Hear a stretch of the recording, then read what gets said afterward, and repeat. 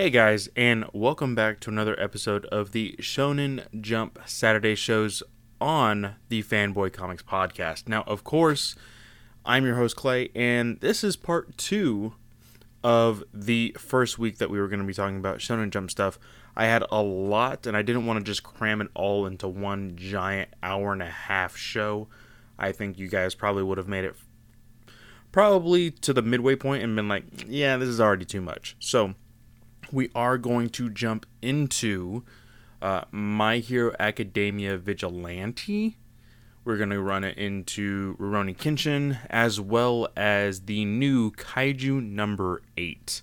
Now, I'm having a lot of fun with this show, I'm having a lot of fun with the Shonen Jump shows, Shonen Jump Saturday show, but I'm having a lot of fun reading Kaiju number 8. That's a little newer. It dropped like the first 5 chapters all at once, and then the new chapter came along sometime in the last week. But yeah, I think it'll continue to be on our show. And if you notice last episode, I did 10 chapters of My Hero Academia. I'm like right there. I'm 30 chapters away. So from now on, we're going to be doing 10 chapters on every show. I know people are like, oh my god, he talks about that so much.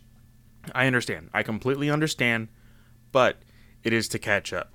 I think the next one to do that will be My Hero Academia Vigilante. What I will do is, instead of just doing a outrageous amount of chapters, I will see when the, because I don't know necessarily. Let me actually look at it right here. It goes all the way until volume 7, which is chapter 53. And then they are currently on chapter 83. So I will do volumes from now on, which is about 10 chapters or so. Maybe a little bit less. And then we will continue to see how it is. Now, it looks right here, My Hero Academia Vigilante. We are going to be talking about chapter 22 through 27. So I can talk all the way through chapter 26. And from 27 to 35 is a volume, another volume, and another volume. And then we will catch up. So that's what we're going to do. We're gonna catch up by volume there. And if I want to add any more books into the Shonen Jump show, I think what I will do is I will read some of these books, in my free time, and then probably do a spotlight on volumes. Maybe I can do that and just have it its own show and be like, hey, we're prepping to, finally put this onto the show. Maybe that's what we'll do.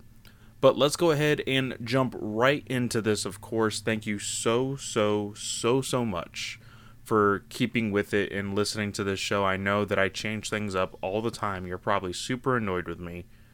But I am very undecisive when it comes to my life. It's a huge problem. Seriously. But yeah, let's go ahead and jump right into My Hero Academia Vigilantes to start off the show. Alright, and here we go. Now, in My Hero Academia Vigilante number 22, of course, we left off with, that big event going on at that mall. They were doing it on the roof. There was going to be a big performance between all these groups or whatever. Now, here, we are finally getting it ready. That creep slimy dude that was getting all over Pop Step a couple of chapters ago. I don't believe it was last chapter, but a couple of chapters ago. It looks like Eraserhead is actually needing to pursue him. He's chasing after him. Says my eraser isn't having any effect on his body, so it's not a temporary transformation. This is just how he is. So this isn't his quirk isn't his quirk can't be activated. This just what the slimy dude is just who he is. So we thought it was something with the bee girl, of course. We thought it was some sort of injection. No, this is just him being really creepily weird. But his quirk actually is Electric Eel.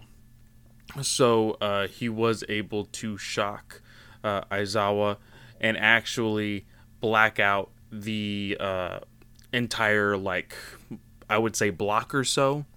Of course, the girl with the eye patch, we do know that Knuckle Duster was, of course, having her followed, trying to investigate her, and he believes her to be his daughter. And he even says, he actually confronts her because she's overlooking everything. He says, what does he say? He says here, I understand that better than anyone, so let's make this short, huh? You're coming home, Tamao or Tameo?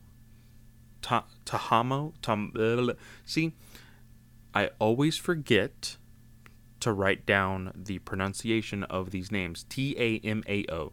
Tamaho. Tamao. Either way. And he says, Mom's waiting.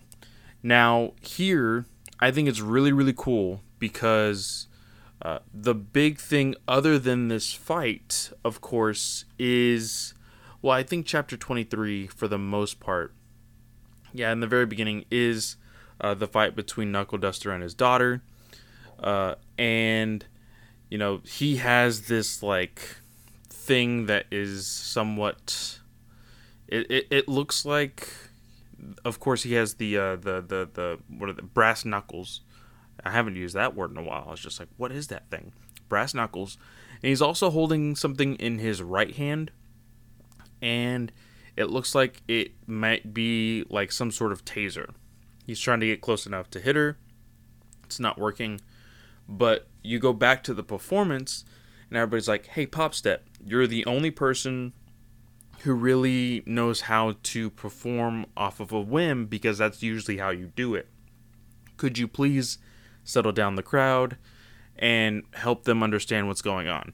So she goes out there, and, that's the very end of chapter 23. But in chapter 24, we continue the fight between Knuckle Duster and his daughter, and Popstep just kills it.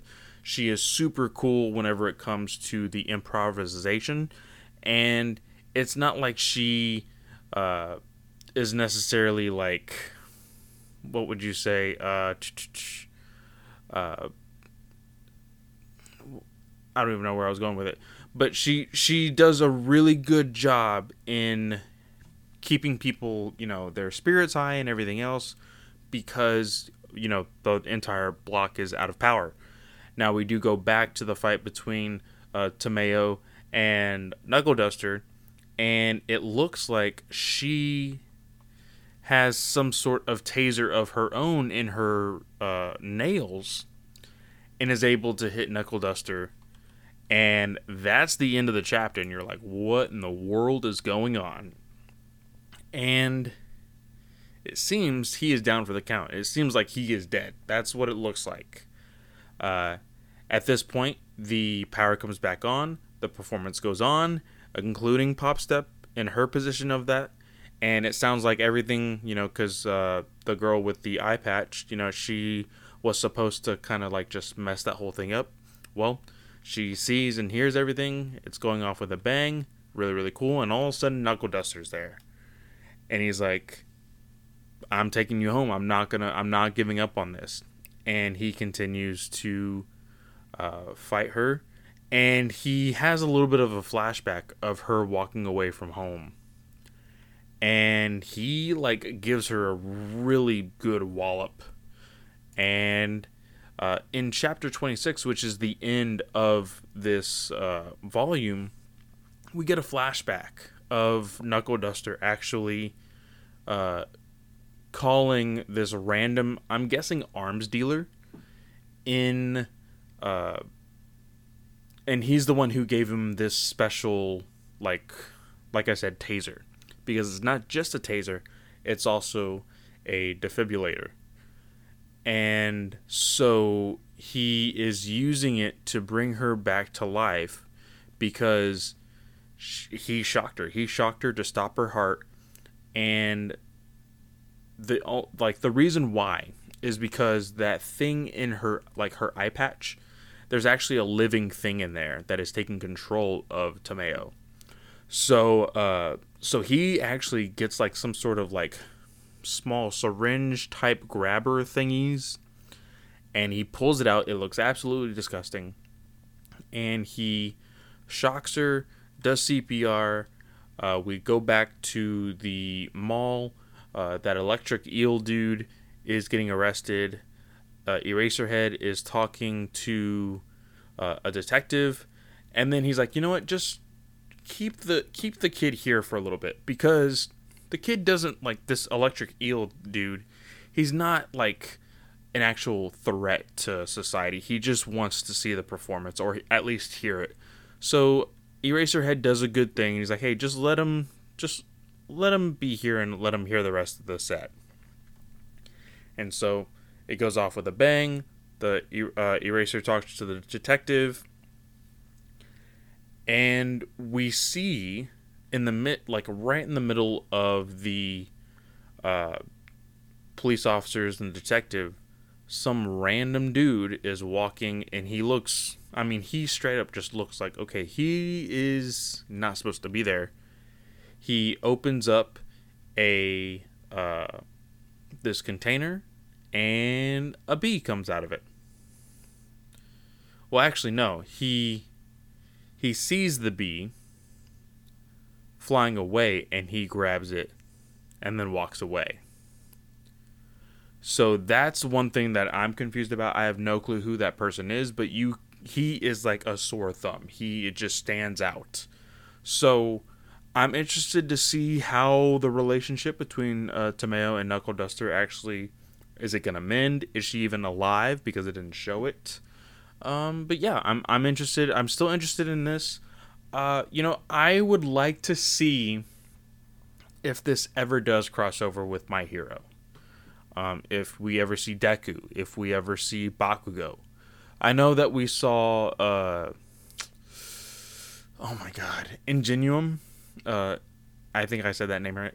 But I would like to see some of the teen heroes that are actually at school, you know? But let's go ahead and jump into Rurouni Kenshin.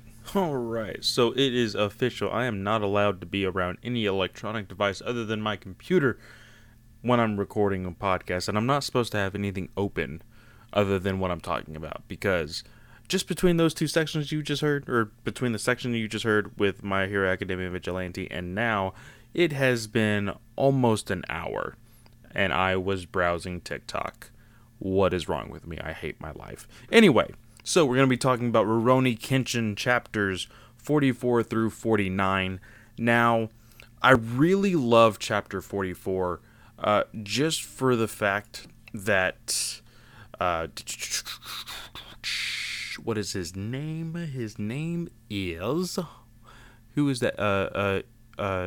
Yutaro? Yeah, I always had a problem with his name. Yutaro, of course, is the little boy who was training with Yahiko, with Kairi. And, of course, his arm got cut by that stupid bandit who was basically pretending to be his sensei. And, he's injured. And the doctor said that he is never going to be able to hold a sword again. And when they see them, they're sending them off. They're getting on the train or whatever, and Yahiko yells his name. He says, Utaru, and he swings his wooden sword, and Utaru like just blocks it with his cane with his left hand. And he says, what are you gonna do? You're gonna sulk your entire life? If this was so painful for you, then you make yourself better. He says, I don't mean the real Raijuta either, but the one who you idolize, the one that you thought he was. And if you say you can't do that, then you really are a loser. And Yutaro just like, what, bitch? I'm no loser. And he's like, they actually start to brawl. And like, of course, Utaru's father kind of like is like shocked. And at first, the rest of the gang is kind of like, what's going on? But then they realize, like, this is awesome. Like, one kid who truly thought his career as a swordsman was officially over right when he was getting started. And the two of them themselves, they hated each other, and now they're motivating each other to be better, which is just awesome. Just for the fact that like that's what Kairi and Kenshin want out of the new swordsmen of this era, is to build each other up, and it's just really awesome to see. I absolutely love it, and he is like, we get some internal dialogue of him. He's super ready to clobber Yahiko when he's ready and when he's going to come back. And it ends on a really cool note that you see Kairi's dojo, and in the inside you see the teacher and you see the students. And one of the students is Utaru, and it says reserved, saying that he will come back. So I really do love that. Really, really awesome. Now, 45 through 46, really? Or maybe even 47. This is a Osono story, talking about his past.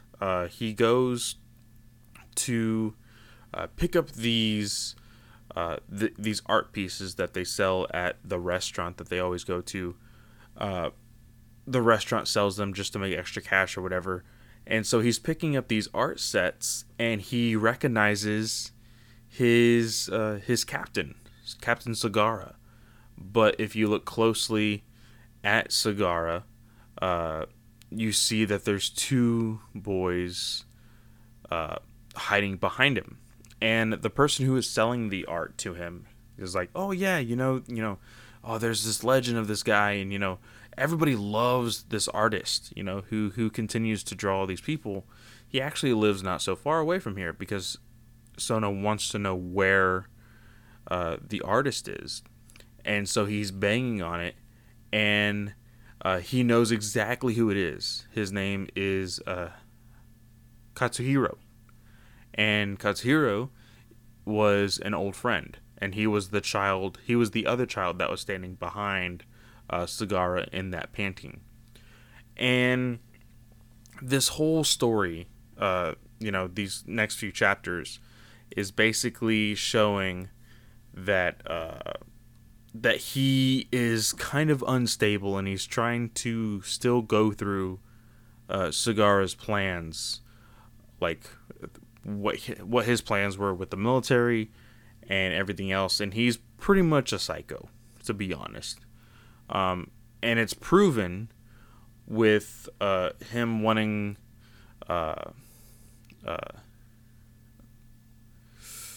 so he's wanting Sono to join him in blowing up a I believe it is the where are they? Does it say where they are? I can't remember where they were.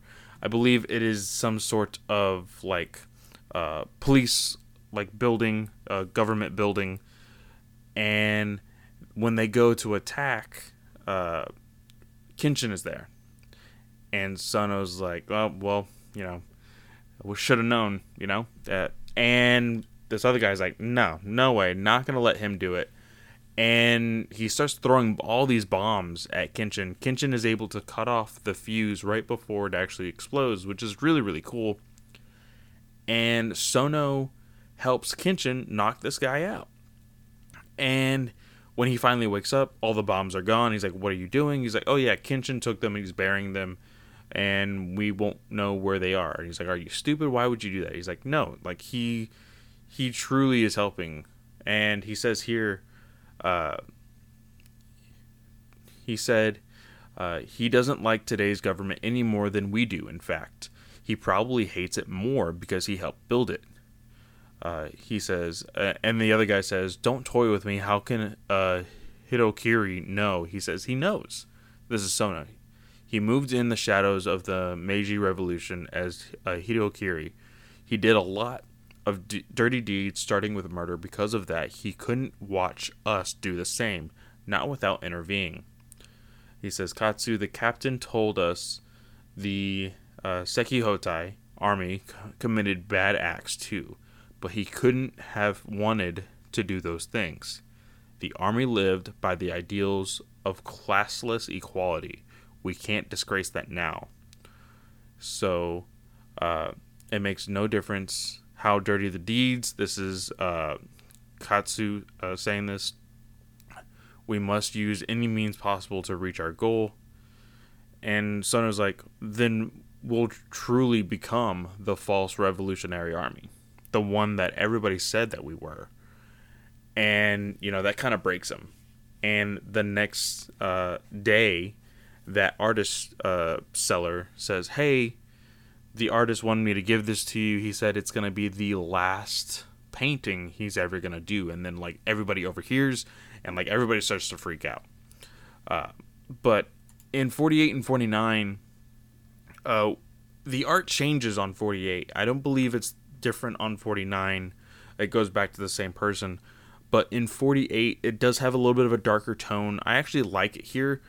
There is one panel that I actually posted on the Instagram, the Fanboy Comics Podcast Instagram, where it shows Kenshin kind of being lost in memory of the war. And these leaves and cherry blossoms are just falling. Really beautiful art. Really, really love it. But he's kind of dazed and confused off of his own memory. And it goes back to this, it goes back to the house, the dojo in the house of Kairi. Sono is there and he's waiting for everybody. And this random guy, his name is Fujita Goru. He's waiting for Kenshin. And Sono's like, hey, wait a minute. Something seems off about you. What's all this about? The dude pulls out his sword randomly, and they start to fight, and he gets Sono pretty badly, right in the shoulder. And on chapter 49, the last chapter, we actually see the end of that fight. That dude completely tore Sono apart and knocked him out. And we actually see that the rest of the gang finds Sono just lying there bleeding. And we see that this guy was actually hired by an old government official. This all has to do with war crimes and everything else back in the day. And this dude, Goru, he is a sociopath, pure sociopath. He just wants to do it for the fact that it is Kenshin, that he's going to be able to fight again. And Kenshin is kind of investigating the area of the fight, and he very much recognizes the part of the blade that was stuck in Sono, the force and everything. And you realize that Goru is actually his day job is one of the swordsman police. So, we have that to look forward to. That is the... Oh, what was that? Oh, well, something fell. Sorry about that. But that is the last of Kenshin. We're going to go on to Kaiju number 8. This one was actually really, really fun. Let's go ahead and jump right into that. And I believe that is the last one for the night. But let's go ahead and jump right into Kaiju number 8. Alright, guys. So we're going to have to make this quick because my mom has just informed me that her dog got loose. Not my dog, because it is my little brother's and my little sister's. It's a dog that is in our house. It got out of the backyard and don't know where it is. So I'm going to have to go look for it. And I have to record another podcast in literally 15 minutes. So, my life is dandy right now. Anyway, Kaiju number 8. This was surprisingly good, surprisingly hilarious, and I want more. There are 6 chapters on the Shonen Jump app, which means the first 3, of course, are going to be available to read. And I believe the latest 3, so I think everything as of right now is completely free to read. Let me actually look at it. Yep. All 6 chapters as of right now are free. Um, as far as when this is actually coming out, I think that maybe all of them except for chapter 4 will be free at this point. But this whole concept is that Japan is basically the land of the kaijus. Kaijus just keep coming on to Japan. They have created this defense force thing, or like, I guess, group that takes them out. And then there is the cleaning crew. That is where we learn of Kafka Hibino. He is 32 years old, and he is part of the cleaning crew. And we see that the worst part to be in, as far as the cleaning crew, is to be the one that breaks down the intestines. Apparently, it is the worst job to do when you are in the cleaning crew. And it's really funny because it shows him like actually cleaning the intestines, and everything, literally everything, is censored out. It's hilarious. But we learn that this person that is on the defense force that they keep showing on the news, he knows her as some capacity.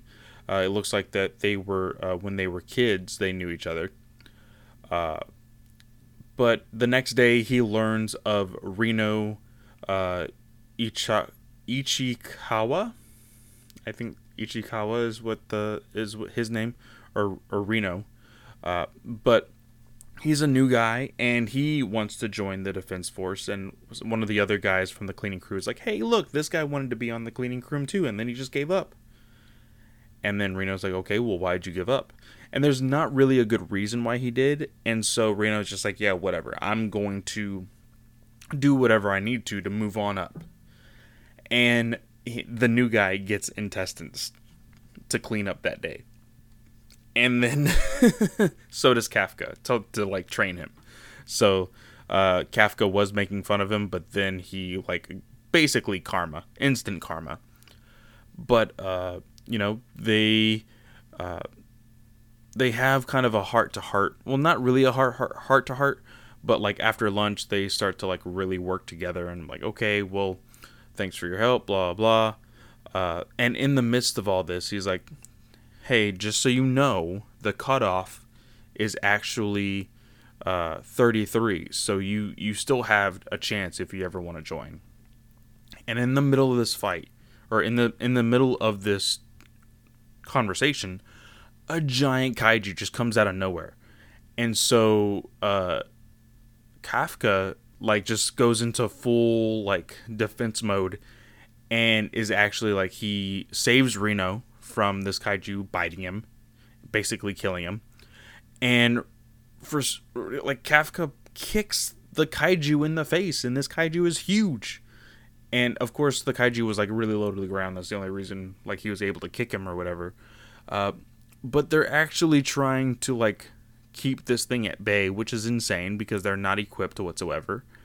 And then it goes to the flashback of Kafka with this girl, and about how there was a kaiju who destroyed the city and destroyed some things that they knew, and apparently a cat of some sort. Don't know if it was a neighbor's or anything. But that's where they make the promise to each other that they're going to join the defense force. And when this happens, I think this kaiju actually like really messes up Kafka's leg. And so he can't walk, he can't do anything. Reno comes in with a giant just like pole of some sort, whacks the kaiju. They're all like about to die basically because this kaiju is about to eat them. And then all of a sudden, boom, boom, boom, boom, boom, the defense force comes out of nowhere, rips him to shreds with these guns, and saves them. And they're kind of saying thanks to each other, like in the hospital room, but there's like a curtain in between them, so they can't see each other. But they're saying thanks to each other, but they're kind of embarrassed because they're both stupid and trying to fight a giant kaiju. Uh, but this bug, like this dragonfly bug alien thing, just flies into the room right to Kafka and goes straight into Kafka's mouth, literally transforming him to a humanoid kaiju. Reno sees this. They freak out. Kafka freaks out. Like, that's the end of chapter 1. And so you kind of get this, okay, so now Kafka's going to be this hero, right? Well, we see that, we're picking up right where we left off. They're in the hospital. Kafka's freaking out. He has super strength. He's able to, like, transform to, like, this god-awful looking thing. And he's unable to really control any of it. He's like, okay, but I have to use the restroom. And he's like, are you freaking serious? Like, what's wrong with you? We're trying to run for our lives. He's like, I can't hold it anymore. And he pees out of his nipples. And he's like, oh my God, what's wrong with me?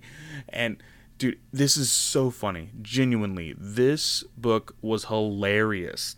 I could not stop laughing at any of this. And, basically, in his first few hours of being in this kaiju form, a kaiju actually shows up and is about to eat this little girl. And Kafka, in his demon kaiju form, fights this kaiju. And he is able to kill it, which is awesome. Absolutely awesome. And, there's a color page that's right in the middle of this. And what it is when he punched the kaiju, he punched it up in the air and it just exploded. So all the blood is raining down and it looks so beautiful. So beautiful. I know it's raining blood. Raining blood. Yeah. Anyway, so good. So good. I love this art. But he is trying to, like, be, like, friendly towards these victims, and of course Reno is there to help the victims, and the child is just, like, terrified because it's a kaiju, but eventually the little girl says, Mr. Kaiju, thank you, and they run off. Now it does show after this a little bit of a flashback of, like, Kafka and this woman still kids, and they're, like, a little bit more determined to be a part of the defense team or whatever. And then it shows what could be a flash forward, or, like, maybe that's what they were dreaming to be or whatnot. But it looks like both this girl and Kafka are part of the defense force, so it looks pretty cool. But I think it's just a daydream. But the promise that Kafka made to this girl was that he would be by her side when they fight kaijus. And up until this point, it's been, he hasn't been able to fulfill that promise. So in chapter 3, and it's like 3 through 6 really, Reno and Kafka are like, hey, we finally got invites to, be a part of the defense force, but of course there are courses that we need to do, test, whatnot, and we learn that Kafka has now been able to transform back and forth. He still needs to, like, think really hard to control it or whatever, but he has finally been able to transform into a human being, do his day job, whatnot, whatever. But they learn about this new girl, when they are parking into the parking lot of the facility where they're going to be taking these field tests or whatever. Her name is... What is her name? I don't think it actually tells me her name here.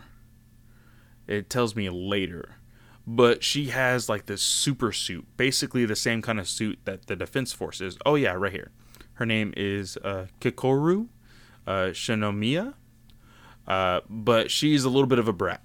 She definitely is some sort of girl that has some privilege, but she's still a badass, like, nonetheless. But they do some field tests and everything, and Kafka is literally last on almost last. Not last, but he's almost last because he doesn't want to use the kaiju powers to get him by, because he doesn't know if they are, of course, like scanning for anything like that. But he also doesn't want to undermine the hard work that everybody else has put in to be a part of this defense force, which I think is really noble and really, really cool. But their final test is they actually have to fight some kaijus. Some kaijus that this defense force had actually captured. And they all put on the suit that... what's her name? I literally just forgot her name. Jesus Christ. The name of the girl being Kikoru. So she is that same suit that she's wearing, everybody else gets to wear now. And, you know, it says that, like, oh, based upon your strength and the way the suit conforms to your body, you're able to use so much percent of the suit's power. And so Reno is able to use 8%. Kukuru is able to use 46%. And then so Reno's like, okay, you just have to do this much. If you can do this much, bare minimum, you'll be good. And of course, he doesn't want to use the kaiju powers, so Reno uses 0%. And he's like, oh god. But they go into the actual fight. And of course, Kikoru is just awesome. And everybody else is really, really doing well. But Kafka and Reno, they know these kaijus mainly because they have to do cleanup of all these kaijus, you know, after the fact when they jump on to Japan. So they know the ins and outs of these kaijus literally. So they have a little bit more inside information. They're able to help people with that information. But at the last minute in the end of chapter 5, Kafka gets attacked by a kaiju. And he wasn't using any of his abilities of the kaiju, so he gets really badly injured. But he doesn't want to go down. And there's this safety measure that the Defense Force has, is if the suit takes on too much damage, a shield will come up and protect the person inside the suit. But if that happens, the candidate, whoever is wearing the suit, is immediately kicked out and won't be a part of the Defense Force. He's like, and so Kafka's like, no, I'm still going to go on. We're gonna do this. And so he jumps on Reno's shoulders with a grenade and a gun. He's like, just go. And it just looks really, really silly, really funny. But Kikiru is able to really take down all of them. And so they're like, crap, I didn't do anything, you know. But at the literal last second, a kaiju comes out of nowhere. And Kikiru is like, oh, what is that thing? And it somehow shoots Kikiru right in the chest. And that's how we end chapter 6. The next chapter is literally coming out tomorrow. So the day you actually listen to this, chapter 7 will be available. I would say if you don't already have the Shonen Jump app, shame on you. It's literally only 99 cents, I believe, or $1.99, sorry. Either or. For every single month. It is well worth it. Genuinely, really well worth it. So much content, so much good stories. This is the best stories I'm reading, like, when it comes to comics. Like, it just is. So, please, go give it a try. Go read this story. I think it's really, really awesome.